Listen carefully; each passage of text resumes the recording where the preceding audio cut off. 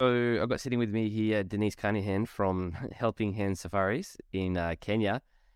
Quick intro for Denise. More than a decade ago, she discovered she had family ties in South Africa, which ended up bringing her to Africa on a long journey through many countries before eventually landing in Kenya as a volunteer. Denise developed an amazing passion for Kenya specifically and has founded not one but two schools in Kenya, has written a book about their experiences, and eventually founded Helping Hand Safaris, a tour company that shows you a side of Kenya that very few people have the opportunity to experience. Hey, it's Mitch Bach from Tourpreneur here with a quick note before our episode begins. This week's Tourpreneur podcast is sponsored by TripAdmit. TripAdmit has come up with a fantastic new product called Tap to Tip. I remember being a tour guide 20 years ago and just waiting for that awkward moment at the end where your guests fumble into their pockets and whip out cash, or they don't. And that sort of all changed during the pandemic. We stopped using cash, and now everyone's dealing with PayPal accounts and Venmos and QR codes. John McGuire, you're the CEO of TripAdmit. You came up with something new. What did you figure out? Hey Mitch, we've developed a digital tipping solution for the guides so that the guides, we provide them with a NFC card which they can tap off the back of their guests' phones. That will open essentially a web app, and then the guests can tip the guides digitally, either by Apple Pay or by credit card or whatever payment method of their choice. Because as you mentioned, it's the world is going cashless, and certainly is timely for the guides to look at digital tipping as a source of income. So no app downloads, no scanning, no typing things into your phone. You just hold this card up to your guest's phone and voila, they've got some convenient options to tip. Does the web app do anything else? Reviews and ratings. But what we've done is we've taken the reviews and ratings one step further and integrated ChatGPT. So that ChatGPT it allows the guest to input into the review, but also ChatGPT will help write the review for the guest, and they can post it onto TripAdvisor or onto Google or onto the website of the activity book. This sounds like seamless hand-holding to get guests to tip and review. That sounds like money in your guides' pockets and a great service you're providing. If our operators want to learn more, where should they go? Well, if they want to know more, go on to tripadmit.com/tap to tip, and all the information is there.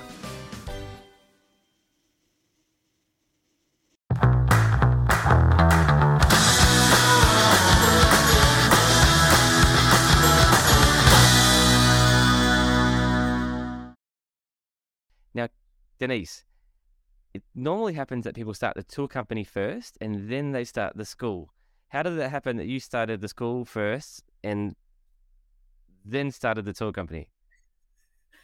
It was back in 2011, and I had taken my husband over with me because the year before I'd done 3 months of volunteering in Kenya, and I was in a teenage boy detention centre, which my husband was quite keen on coming and getting involved in. So he came back with me in 2011. And somewhere along the line, very, very early on, over a coffee actually, in a cafe in Nairobi, I said to him, wouldn't it be cool if we could build a little school? 50 kids, we could fund it. It'll be about $150 a month that I'd done my sums. Obviously, I'd had a little planning involved. And that could be our contribution to, the poverty in the world. And we could start this little school in a big slum area, and perhaps employ one person who I already had earmarked anyway. And he could employ an assistant, and we'll build this little school. So Chris would normally say, you've got to be joking, but he didn't. He said, yeah, let's do it. So we had no idea how to do it or what to do. So got this friend that I'd kind of earmarked to be running the school involved, and he said, yes, of course we can. So he found a plot of land. We signed a lease on it and proceeded to build a little school with 2 classrooms and for our 50 children. So that's how that started.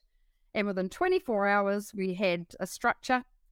And 2 months after we came up with the idea, we opened our school, not to 50 kids, there were 117 children jammed into 2 classrooms with no breathing space. Of course. So that's how it started. Right. $150 a month. That was a number that you came up with to run a school. Yeah. Wow. So we had got done all the sums according to the local, people, the Kenyans that were able to tell us. And for a little school in a slum area, they were fully qualified teachers, but that was perhaps really what the realistic price, wages were around that figure. And we thought, wow, that's crazy. But they were more than happy with that. We were absolutely going to be guided by the local people and what they, advised us. There's no way we were going to be employing people that, and paying them pittance if that wasn't what it was going to cost. Yeah, that's critical, right? Like I do this as well. Absolutely. Yeah. So I don't have any charities just yet, but when I hire overseas, actually sometimes the very first thing that I get the team member to do is actually do an investigation of do an investigation on my behalf, and I get them to document what everyone makes in their area. So what does a policeman make? What does a teacher make?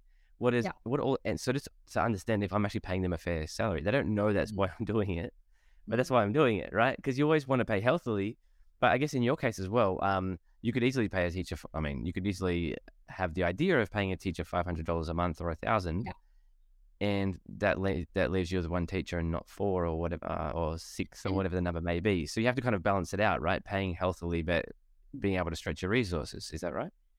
Absolutely. And not only that, it then sets a benchmark that, the teachers are talking in their community, and, there's a bunch of them who are on the kind of general wage with their schools or whatever. And then there's another teacher that we're paying who's earning 4 times that amount. That it's not. Yeah, it would. It's another benchmark altogether, and that's not what we were about. And that would cause issues, wouldn't it? Totally. In the local system. Yeah. It was very important too for us that when we were starting the school, that it was a Kenyan school. It was not a with Mzungu, which are Western white people.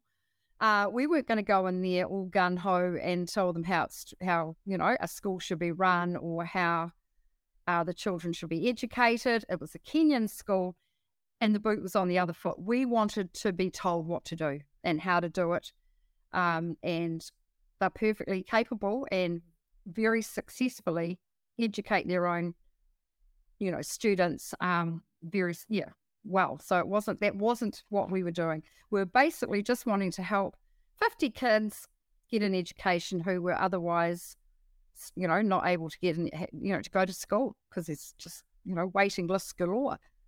Yeah. So your book is called I Share My Heart with Africa, and there's a really, really cool moment in the book where you thought you were going over to teach all these people how to sew. But that's not what happened. No, not at all. What happened? They're just so smart and so clever. And the idea of me, and this is our kind of, I don't know, it's a Western kind of thing where we think we're going over there to teach them things. They teach us things, like they're very capable. And I just want to jump in here because when people sometimes say that, people think, oh, they teach us how to be happy or whatever. It's like, no. Like when you went over to teach these kids sewing, these kids were master sewers by the time you found them, right? Yeah. Totally. Like they could easily be leading advanced sewing workshops in Australia or New Zealand, right? And these are kids. Absolutely. Yeah. And it was embarrassing. It was actually an embarrassing thought that, who was I going to go over there and teach these kids something that they were, real guns at already. And not only were they great sewers and dressmakers, but these kids also use the resources they've got, which is very, very little. And, I went over there and was going to, these kids who were already very well, great sewers, They were learning to sew using paper because they didn't have fabric because they couldn't afford it. And that in itself was just incredible, like we had all these garments lined up and on coat hangers and pegged up around the classroom, proper garments made from sugar bags.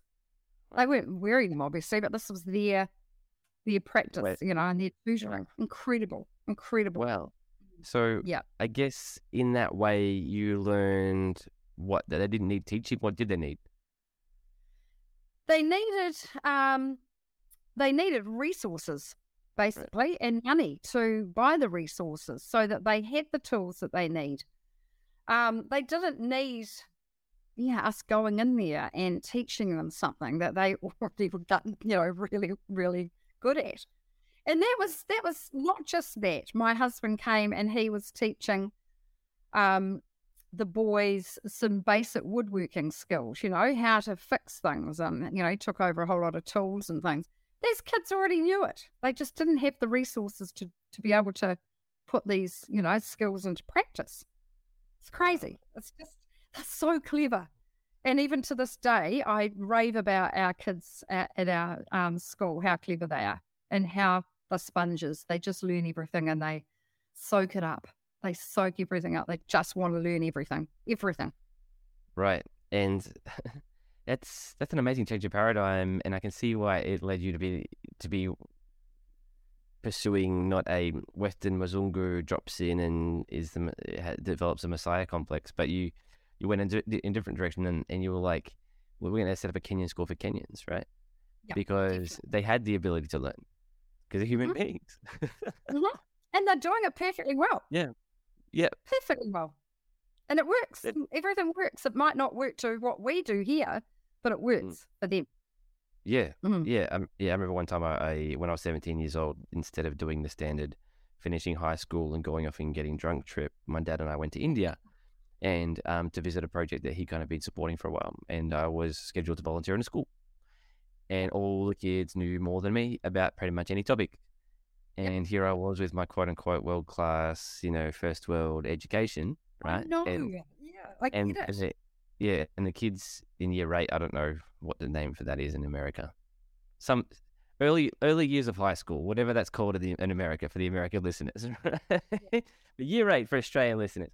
And the kids in year 8 knew more about lots of topics than I even got to in my final year of high school. It's almost an arrogance that we take, like we, It's mind blowing. Cool. So, so obviously that was what eventually led you to build the school, right? The $150 a month school, but I'm sure it didn't take $150 to build the school, right? So you built a couple of classrooms. Yeah. So before we went on our trip, on for this particular year, 2011. A lot of friends and family had given us money to take to Kenya to spend where we thought fit. So we had a few $1,000s, probably about $4,000, I think, on memory. And we had it there. We were trying to work out what we were going to spend it on until, then the school idea came up and we thought, let's put it into the school. So that's what it cost. So yeah, we built this small school. We had to build, a big fence around it and no water, no, we had obviously toilets. We had to build some very basic toilets. But there's no power or anything like that. It was just purely a little building, really, a little structure that was divided into 2 classrooms. Yeah. How much does it cost if I'm in the market to get a small school structure in Kenya? What does it cost me? Well, for that one, it took all of our $3,000 to $4,000, but that was it. Wow. However, on opening day, there were 117 kids and they were jammed in, and there was just no space. So we immediately knew that we had this. Again, it was our Western thinking. And it was me, these children can't possibly learn in this environment. They can't even move around the classroom. We need to build more classrooms. But of course, we had run out of our money by then. And we were heading off to Uganda the day after the school opened, backpacking around Uganda for 6 weeks. And we thought, okay, we made a decision that when we came back to New Zealand after our trip, we would do some fundraising and send it back to build another lot of classrooms. So that's exactly what we did, and sent the money back. So raised the money, sent it back to Kenya. Another 2 classrooms were built, and for me, our Western ideas and thoughts was that that's great. Now the kids can spread out through the school, through the 4 classrooms. No, Didn't happen. brought more kids in. So Yeah, of 6 course. months later, I went back, and there were 300 kids at the school. Again, jammed in like sardines. And Right. then, so we had these 4 classrooms, and then I randomly met this gorgeous Kenyan man at a cafe one day who shared my table because I had another seat spare. That was the only one spare in the cafe. Lovely, lovely man, and we're still friends to this day, who wanted to know why I was in Kenya. I told him what the story was and that we had this exploding school. And he offered to build another 2 classrooms for us, which he did do. He sent out his workmen, and another 2 classrooms were added on. So we then had 6 classrooms. So when we went back the following year, there were 400 kids, Oh my gosh. and it was crazy. And not only 400 children, but we had 12 staff that we didn't even know about, because obviously we had no money to pay for them, but we didn't even know they existed. We didn't know.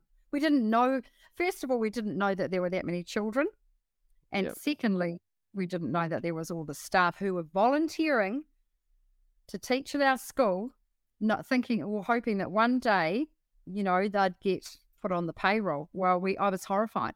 It absolutely destroyed me that these people were teaching at our school, and we had no idea at all. We honestly, looking back, we were so naive about the whole thing. It was just something that happened. Let's build a school. Let's help 50 children, in education, and suddenly it all exploded in front of us. And yeah, it was terrible. So our own children here, Yeah. they felt sorry for their mum and dad that suddenly they'd had this school that was just imploding on, like it was just out of control. Yeah. And that we didn't have finance to fund it, to fund all these teachers. So they set up a private sponsorship scheme between family and friends, come and help mum and dad's school out. And people were paying $10 a month into an account. And before we knew it, we had friends of friends, people we didn't even know, who were coming on board and paying their $10 a month into an account.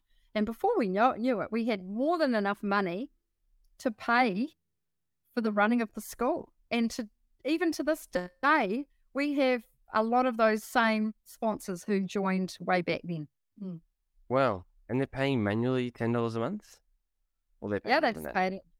No, some pay more, some pay $10. We don't. Wow. It's all great. So what, Awesome. That's amazing. So this is a Tourpreneur podcast, and we're getting to the tour bit soon, guys. I'm just curious about this, and I know that a lot of tour entrepreneurs are curious about this sort of thing because they're interested in making their own charitable contribution to the world. I'm sure, right? That's part of the reason why I'm so interested in your story. So what happened to the school? You're talking about it in past tense. So in 2013, we were back there, and everything seemed to be fine. And we stumbled across a whole lot of receipt books that were hidden in the back of the stationery cupboard. And it was very clear to us that the caregivers and the parents were being charged quite a substantial amount of money to have their children attend our school.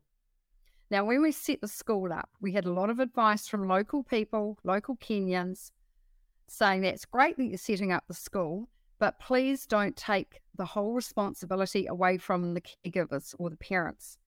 They need to take some responsibility for their children's education, and by not charging them anything, or whether it's 50 cents a month, the parents or the caregivers or whoever is looking after the students do have to make a tiny contribution.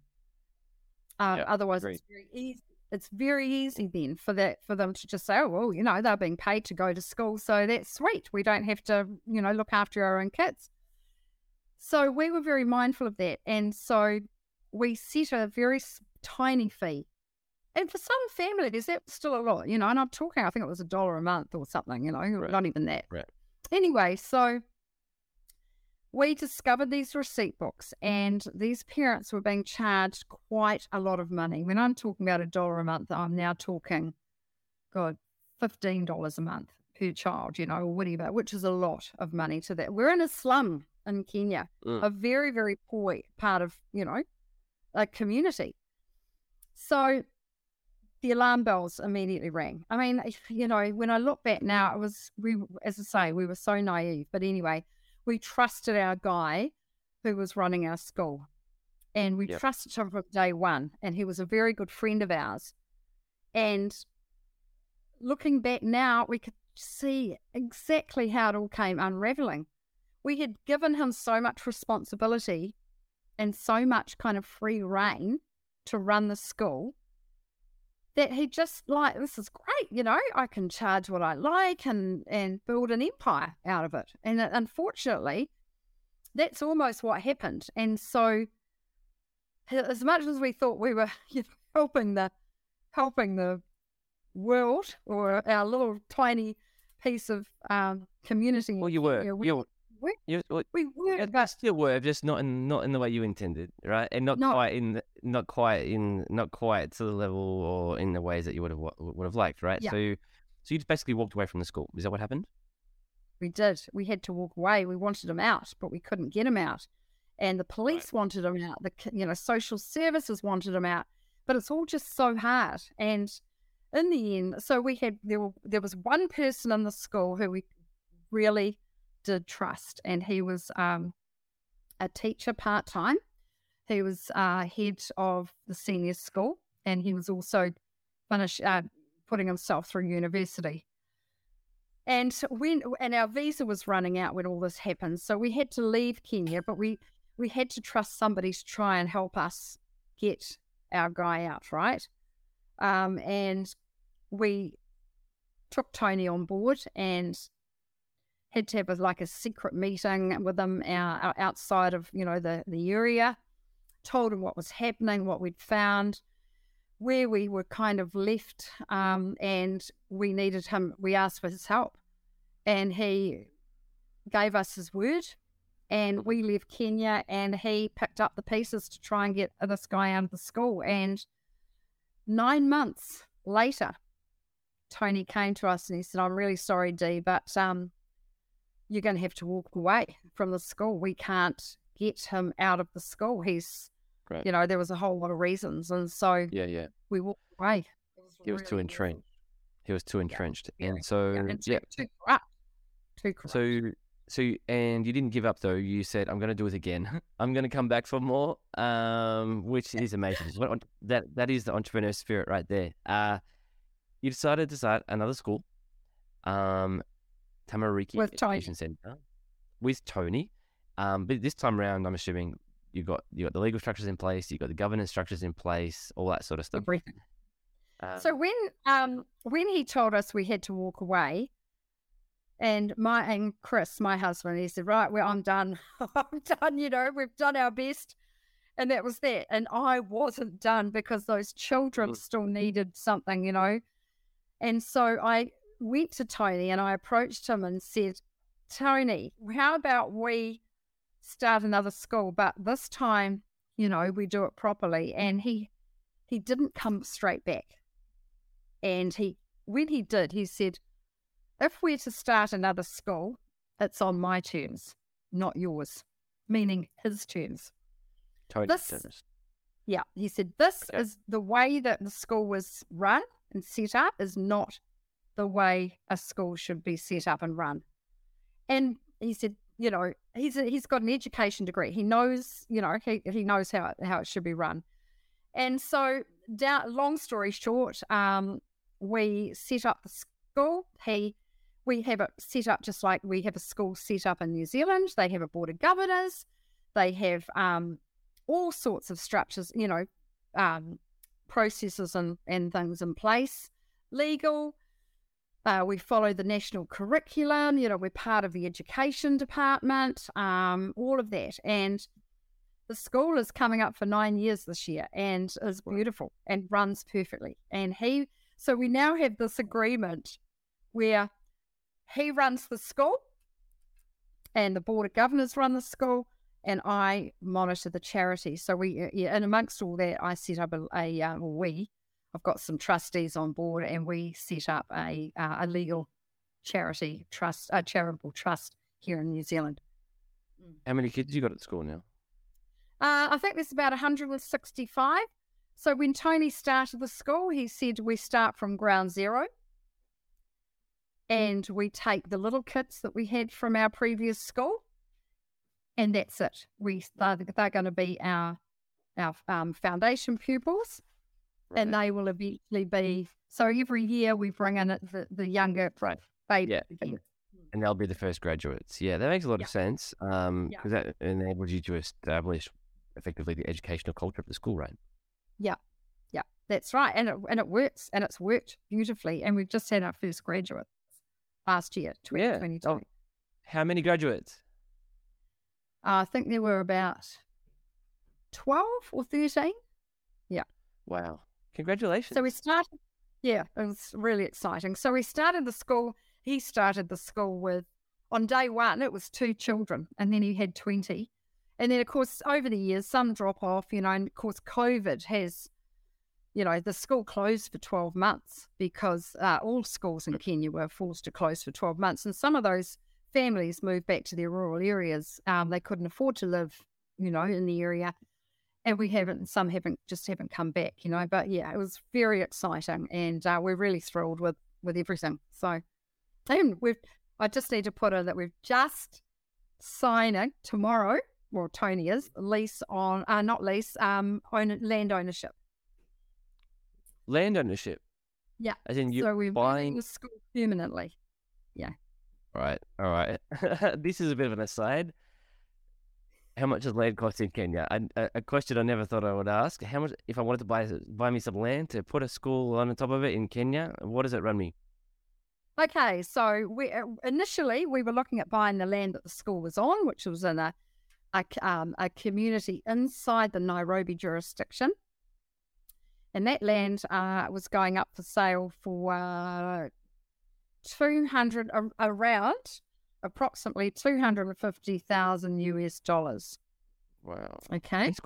How many square meters are we talking? 100 by 100, I think the plot is. They're not huge. They're not like our school size, A lot of money for. So there's no way that was ever going to be an option for us, Yeah.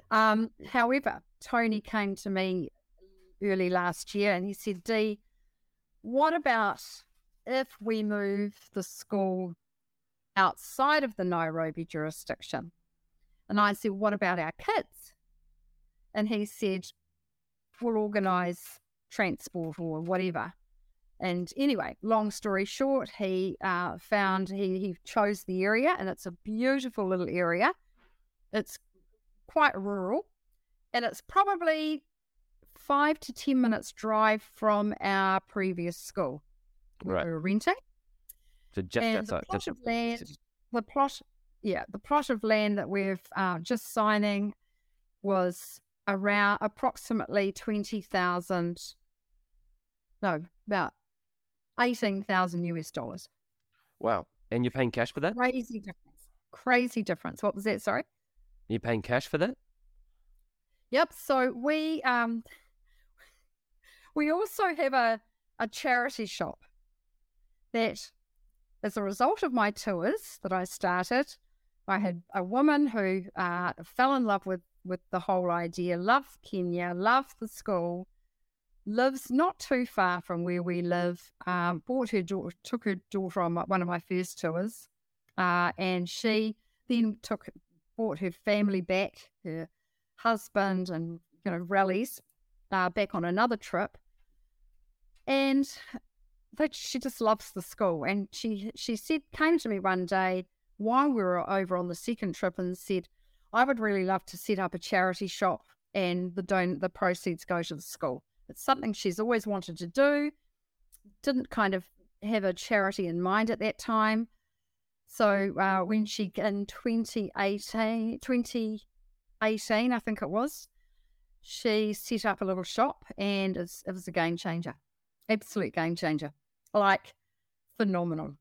The money that we get for that shop, everything's donated. Our workers in the shop volunteer their time. The only expenses we have is $200 a week rent, and the rental on an FPOS machine and a little bit of power, and that's it. And we make $35,000 a year. It's crazy. From tourists? No, that goes just from school. no From people. who? No. So the shop, is back in New Zealand here. Oh, right. I'm with you. Okay. I Sorry. was in my head. I was like, $800 a month. That's a lot for rent. And like, given the numbers you were throwing around in Kenya, but no, it's here. No, Okay. I completely missed that. No. So So and you send that money back home. So conscious of time though with the interview. So I want to ask one or two last questions about the school before we move on. Are you interested in adding multi-day to your day tour business? Are you looking to understand growth and scale strategies in the multi-day world? Looking to finally crack the technology stack you need to organize, automate, and grow your business? Then join Tourpreneur in Seville, Spain for Tourpreneur Connect, sponsored by WeTravel, November 27th to 30th, 2023, for an event unlike any other in our industry. Open to strictly 100 operators. Pete, Mitch, Chris, and other industry experts will guide you through the do's, don'ts, twists, and turns of running a multi-day tour business. Not only that, Tourpreneur are giving back as we will be bringing in local suppliers and businesses to help us run the event. We're also opening up the event to a number of locally based tour operators who can attend for free.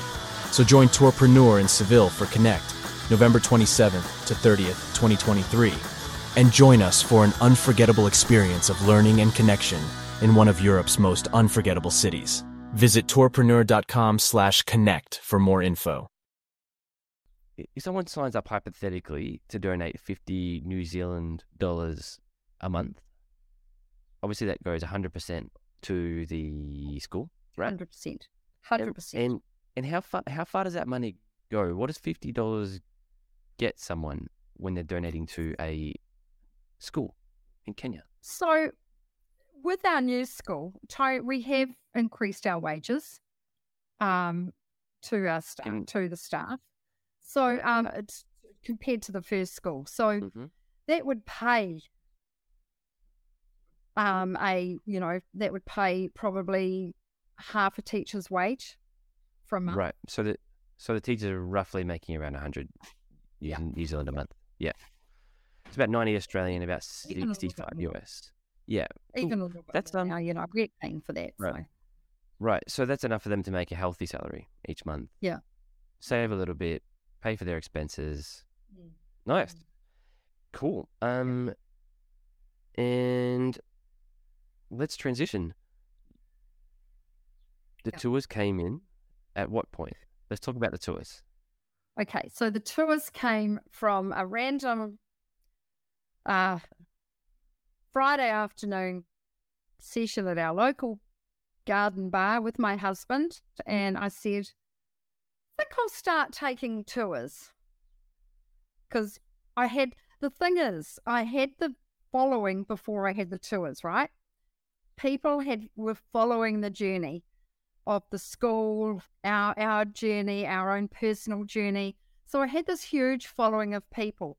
So when I decided that I'd like to take a tour of people, I knew that people would want to come because they wanted. My experiences were of local, authentic experiences, not just tourism, right? So I had a lot of friends who were very fascinated with the whole thing. So this Friday, over a beer and a wine, I said to Chris, I think I'll start taking tours to Kenya or a tour. He said, fantastic. I've told you should do that. I said, but who would want to come? He said, you've got a following of people who would love to come. And I said, but when it comes down to it, would they come? He said, ask them. So that I went back home that night. I put a post up on my personal page, because I only had my personal Facebook page at that stage, and the school one. And I put a post out and said, I'm thinking about taking a tour group to Kenya. If you're interested in coming or knowing more, here's my email address. I love it. I love it. Pardon? I love it. Morning, I woke up. This is amazing. I woke up the next morning and there were 52 emails in my inbox. And I said to Chris, good grief, people actually do want to come. So with that, I thought, yeah, this is cool. And we sat down. I said, I need to create an itinerary. And he said, you've got the itinerary. Everything that you do, and we do, because he comes sort of every now and again, he said is exactly what people want to see and do. It's all the local, it's the behind the scenes stuff. Of course, there's the tourist stuff. There's the wildlife and the landscape and all the touristy spots. But they want to see what you see behind the scenes and feel that real connection with the culture and the people. And I said, perfect. I wrote an itinerary within probably an hour. Wow. And with that, right now, when am I going to take it? Okay, I'll put a date. And I stabbed a date on the calendar, and it was 6 months after I had announced this idea. So then I had an itinerary and I had a date. So then I went back to all these. Then I had to start pricing it out. I rocked up to a travel agent that in Wellington City, near where I live, and just rocked in there and said, I'm Denise and I'm thinking about taking tours to Kenya. Can you help with airfares? Well, I had this partner on board immediately so I was going to I did offer an entire package, and that included airfares, all the work, the accommodation, the itinerary and everything. So then I worked on the air accommodation, getting my guys over there who I already was well connected with. They weren't tour guides though; they were just your average person, right, on the street that I knew. So there was no official kind of careful planning to make sure that I had all my ducks in a row and I had all the right people that I needed to have. So, they were all on board, and so I opened the tour and I sent it back to those 52 people, emails, and I had the trip booked in 24 hours. Wow. Paid the deposit. Another date? Right. So pay the deposit and everything. Yeah. So then I was like, right. And so it was going to be February, the first trip, and I thought, I can take another one. Okay, how about the middle of the year, June? Did the same thing. Again, it was booked out in 24 hours. And then I did it again, September. And so I had that whole year. I thought 3 trips is enough for me.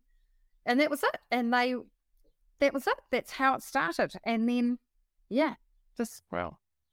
I just love it. It's my passion. Yeah, I can feel that. You, there's a couple of things I must mention here. The first thing is this is actually what good entrepreneurship looks like. It's not going where creating a business plan, registering your website, talking to consultants. It's literally just put the thought up on the internet, see how people react. Totally. Right? Totally. Yeah, we did this a few months ago with our company. You just put a message up saying, hey, who would be interested in traveling over Christmas? And we had dozens of comments from people saying, oh, I would love a Christmas trip. Right? You don't have to put something fully formed out into the world in order to get feedback. Well, you have to just put the idea out. And you know what? There's a pretty good percentage of the time that nothing happens. But you'd built up a real huge following, and that's that obviously enabled you to. So there's so many directions I want to follow. There's so many questions I want to ask. You've obviously gone off and built tours and stuff like that. Let's keep on that thread, for example, before we learn how you built your following. How many tours? I mean, obviously COVID got in the way, right? But how many tours are you hoping to run in 2023, for example? Well, so for this year, I'm just doing the one. I opened. I think when COVID hit, I had 2 years of fully booked trips. 2 years. I had 2020 and 2021. I And made the we call and I should very and I early. should and I should probably mention that we'd actually scheduled a date with you as well. Our company That's right. figured You around had. with them. Yeah. Yeah. So I made the call early in March because I couldn't stand the thought of, am I going, am I not? These people not knowing what's happening. I shut the whole lot down early March when all of this started looming about COVID and refunded everybody everything. I didn't want that on my conscience, so I refunded everybody's money. Fortunately, the suppliers that I had paid in Kenya at that point also refunded me, which, was amazing. So I was out of pocket very little other than my airfares. I had about God knows how many $1,000s worth of fares there, and that was the one thing that I had to struggle with, was getting the money back for that. But in terms of my people, sorry this has happened, here's your money back and let's move on. And I honestly couldn't see me coming back from the COVID thing. I couldn't visualize me opening my tours again. I couldn't see this whole tourism thing coming back. I think because New Zealand, we shut down so tight and for so long, I just thought this is it. I and I'm in my 60s, how You're in long your am I gonna be 60s? Yeah. doing- Eh? Yeah, you're in your 60s. Yeah, so you've Yeah. so you're planning to run just the one tour this year, you said? Yeah. So then late last year, I thought, you know what? I think I might open a tour. So I thought, I'm just going to do some toe dipping. I wasn't sure. I need to know the lay of the land. How is it over there? What am I going to be going to, So I just opened the one tour and I stuck with that for this year because It's sold out? yeah. So I could take another couple because it's a different itinerary. We're actually traveling in Jeeps as opposed to, So we do have another room for another couple of people because we've got 2 Jeeps running side by side. I normally only take 8 people and I have got 8 people booked. But as I say, I could take another couple. And it's Kenya and Tanzania. All of my itineraries have to have a visit to the school. It's compulsory. It's part of me, and it's how they also benefit as well. And do the tour visitors, sorry, we've got a slight lag. Do the tour visitors donate to the school? Is that what you're seeing happen? As well? They have the opportunity to. I don't enforce You don't pressure them? Yeah. No, I don't. I don't. I just can't do it. I wouldn't be able to walk away without donating. So typically, what sort of amounts do people donate when they visit? But they'll either come with cash or they may come with items. They'll donate massive amounts of resource, stationery or things that the school need or whatever. It can vary. It can vary the amounts the donated equivalent, what they bring to the school. But yeah, it's with having visitors come to the school through the year, it mounts up. In fact, so much so that we had to buy another. So we've got just to sidetrack there, our school is built out of containers. Okay. Because Really? one day we knew that we would hopefully buy some land, and so now we can pick it up and move it. So we ended up buying another container for all the stationery and the sports equipment and all the stuff that that my guests take to the school. So it's more about, they probably donate more in items and physical things than money. Yeah. I would guess, though, that it would be better for them just to donate money, right? Like, how do you have that conversation with people? It would, and I can't have the conversation. Yeah, like going off and spending like $1 on a single book in New Zealand, right? When that dollar would go off, would easily buy 10 books in Kenya, right? I know. Yeah, far out. Cool. So one tour. You reckon you'd be open to working with us again? on a trip? 2020. Absolutely. And also, what's happened in the last 2 weeks is that I'm back up and running with my networking groups, here in New Zealand, and I had a photography tour on the horizon for 2020 with a local photographer here and where I live on the Kapiti Coast.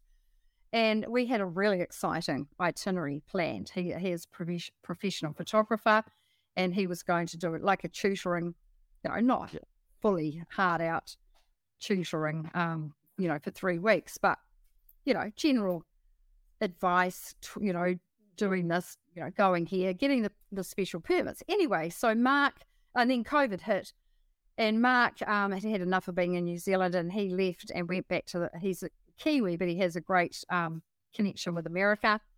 So he got his green card and ran off to the States. And he fell in love with a Chilean lady, and they got married, and they're there. So his life's now gone on a different tangent. So a couple of weeks ago at one of my networking groups that we've just, reconnected again, and there was another photographer there who I've known for quite a long time and absolutely love her. And she was, stuck in Sweden for a couple of years during COVID. Well, she's back now. So I said to her, I connected with her and said, would you be interested in collaborating on a specialized photography trip for next year? So I'm in. She said, I'm in. I'm totally in. So we're working on that. I am going to thinking I will do another tour. Not sure what it's going to look like yet, and probably another 2 tours. And totally keen on the. Let's do it. On the women's thing, I loved the idea of that. It was going to be so cool. I'm in COVID, but here we are on the other side. So cool. Yeah, exactly. And hearing your story, I know that our guests, we need to share your story with them, and they're gonna love it. I was actually just subscribed during our call to be a donor to the school. That 50 New Zealand a month. So that's why I was asking how far that goes. And and if you're listening to the show, I hope that you consider doing the same thing. Just Google Tamariki Education Centre. It's the only thing that comes up, and they have the ability to subscribe via PayPal as a donor. I mean, that's exactly what I did. So fantastic. Tamariki is Māori for children. Nice. Yeah, and I'm a big believer in, I hate it when podcasts be like, oh yeah, donate to this great cause, and they don't donate anything themselves. So I decided to lead by example. But I want to talk about the public speaking with the few minutes we have left. Yeah. You've built your following via public speaking, is that right? Mm-hmm. Now, the average person, they don't know what that actually means. When someone says, I built my following via public speaking, right? Obviously it means to speak in front of people, but which people? Which audiences? How did you end up in front of people who were interested in hearing your story? That's what I think a lot of people would be interesting to learn. Well, that came about. I wrote this whole African journey. I decided way back 2014, I think it was, that I was going to write my story for my family, for my kids, my grandchildren, about their family roots, how this all happened, this African connection thing, which incidentally came, was a shock to all of us and my brothers and I, that we had a grandfather who was, African. We didn't know. We weren't told about that as, growing up. It was all that whole, secret dark stuff. So I decided I was going to write the story of how this all happened and about our school and our journey in Kenya and our connections, for our children and for our grandchildren, for my cousins, for, just for the family. And I ended up writing this whole manuscript, and was just going to get it published myself or locally or whatever, not into a book, but just into like a little, little thing, nothing major.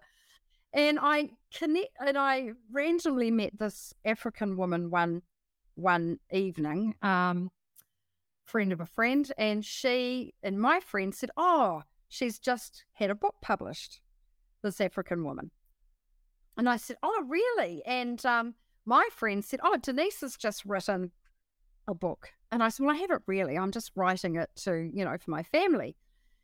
And anyway, long story short, by the time I got home that night, this African woman, had connected me with her publisher in Australia, in the Gold Coast, and said, I've just met this woman, Denise, and she's writing a book, and I thought you should connect.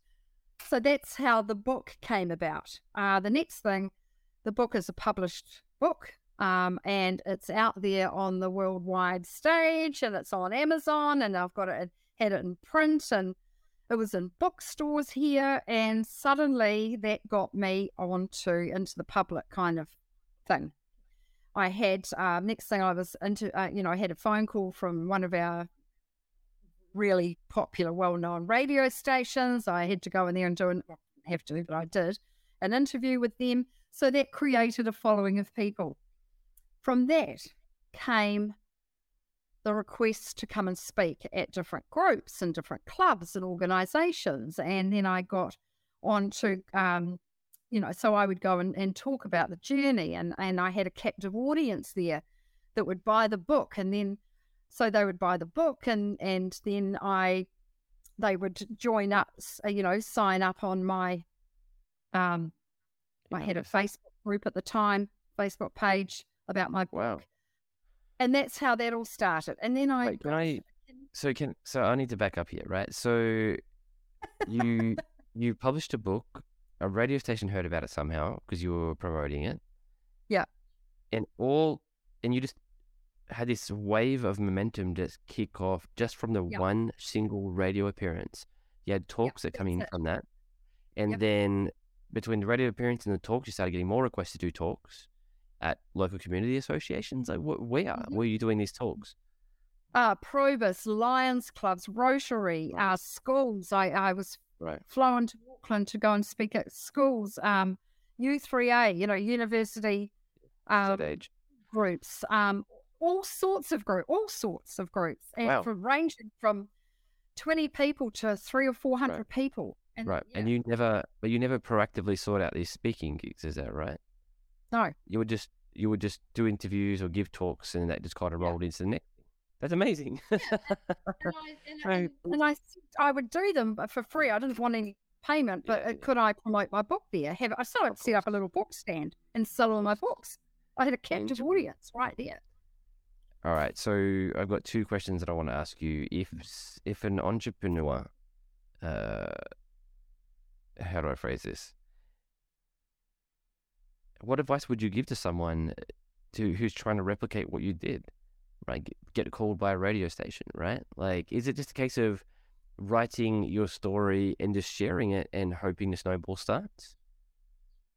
Are you talking about from after publishing the book, or starting with, writing a book? After publishing. Yeah. So, I got this call. We were inviting you into the radio station to talk about your story. I mean, I have a story, so it was easy to tell. Exactly, right, for sure. So first step is to have a story, and probably the publisher set up that radio interview with you for you. Is that right? No, not at all. Okay, it just happened. So the second thing I want to ask you is, coming back to this charity thing, to an activity entrepreneurs, it's very, very common that they want to give back to the world. Should they start their own charity, or should they just be looking to someone to partner with? What advice would you give to someone like me who wants to make a difference? I think partner with a charity. To be honest, there are some amazing projects out there all over the world globally, and I think you do your due diligence first. You've got to make sure that the charity and the cause that you're supporting is what it says it is.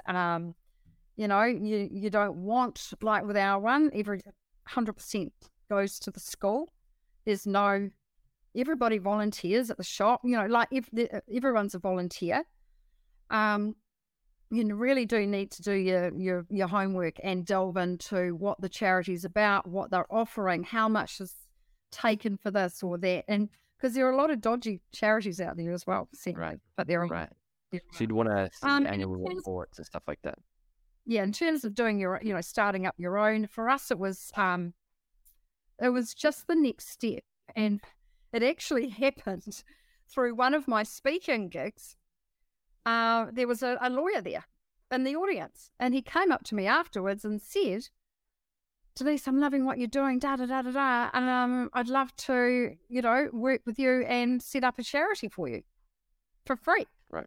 That's how it started. I don't know if we would have gone down that track, to be honest, because it's a lot of work. And then the whole donor status things comes into play where that's huge. That's a huge, a whole nother ball game in terms of the legal donor status. Yeah, I understand. Yeah. So that's how we charity. But someone like me, I don't care. I honestly do not care if I get tax deductible on $50 a month, right? What kind of I know, right? I know, but like I think it's just one of these things that like people do care about. They focus on a little bit too much, right? And I don't know how especially for $10, $20, $50, $100 a month, who cares, right? I think it's has to be something that would be gently explained, but like I didn't check if you have charity status, and even if you do, it doesn't matter. So yeah, if you think about donating, just please put that out of your mind, right? Like how small ball is it to be like, oh, can I get my $15 in tax back? Oh, come on, that's it. Come on, I know, right? I think a lot of our donors actually do still put it in their tax return, and yeah, well, if you get the receipt, do it, right? If you get the receipt, do it. I'm just saying, if you're thinking about all this sort of stuff, it's just this weird thing that people just focus on because other people talk about it and focus on it, and just because other people talk about it doesn't mean you need to focus on it. It's a signal. It's a broken. So society signals all sorts of things. It signals don't kill people. It signals don't spit on the sidewalk. It signals every single charity donation should have tax deductible status. Not every signal from society is relevant, and this is definitely one that is not relevant when it comes to me in my donating. I don't care, right? Yeah. And I think it is just something I'm quite passionate about, and I want to start spreading that message into the world a little bit more. And I'm using this podcast as a vehicle. Thank you for listening to my TED Talk. So, Denise, if anyone wants to get in touch with you or follow you, they can. What's the best way? I mean, you got Helping Hand Safaris, you got Tamariki. Helping Hand, yep. Yeah. Yep, Helping Hand African Tours and Safaris, or hop me up on Facebook. Add me as a friend, whatever. Right. Yeah, there's plenty of ways, really. Or my email address. Well, all right.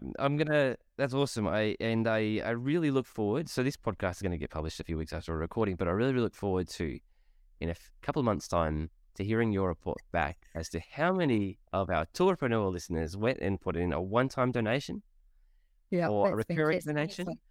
And please, guys, it's like the $10 a month thing. No, $50 a month. That's a very little amount of money. That's probably like what I spend in coffee in a week. And that pays for half of a teacher's salary every single month. That's just so beautiful. Yeah. Thank you so much for sharing your time with us, Denise. Yep, you're welcome. Wait, you're gonna say one last thing. I was going to say one last thing. So what I get asked often is, what happens to our kids when they graduate from because we're a primary school?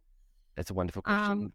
Yeah, and so in Kenya, it's a lot of the education system is marks based. So you have to sit an exam to graduation exam, etc. And that determines your marks and things determine on the high school that you may or may not get into. So there are public schools and high schools, and so they're there's a lot of issues there.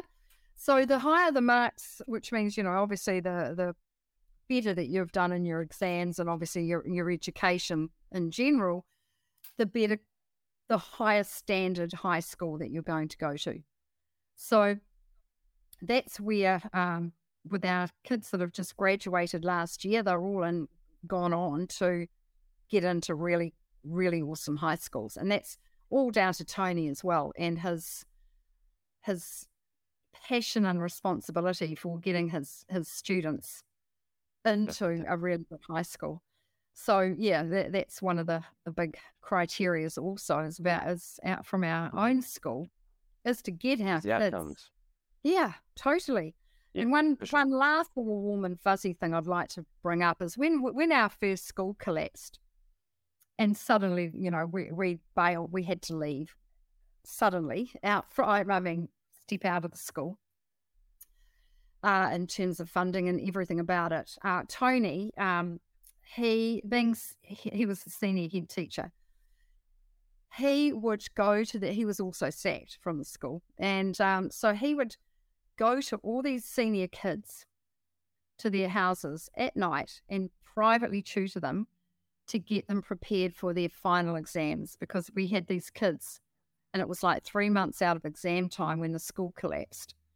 And these kids were like in year 8, so they were ready to go on to their high school and couldn't even sit their exams. So he went to every one of those children and helped them prepare for their final exams and managed to get them prepared for their final exams. So they passed.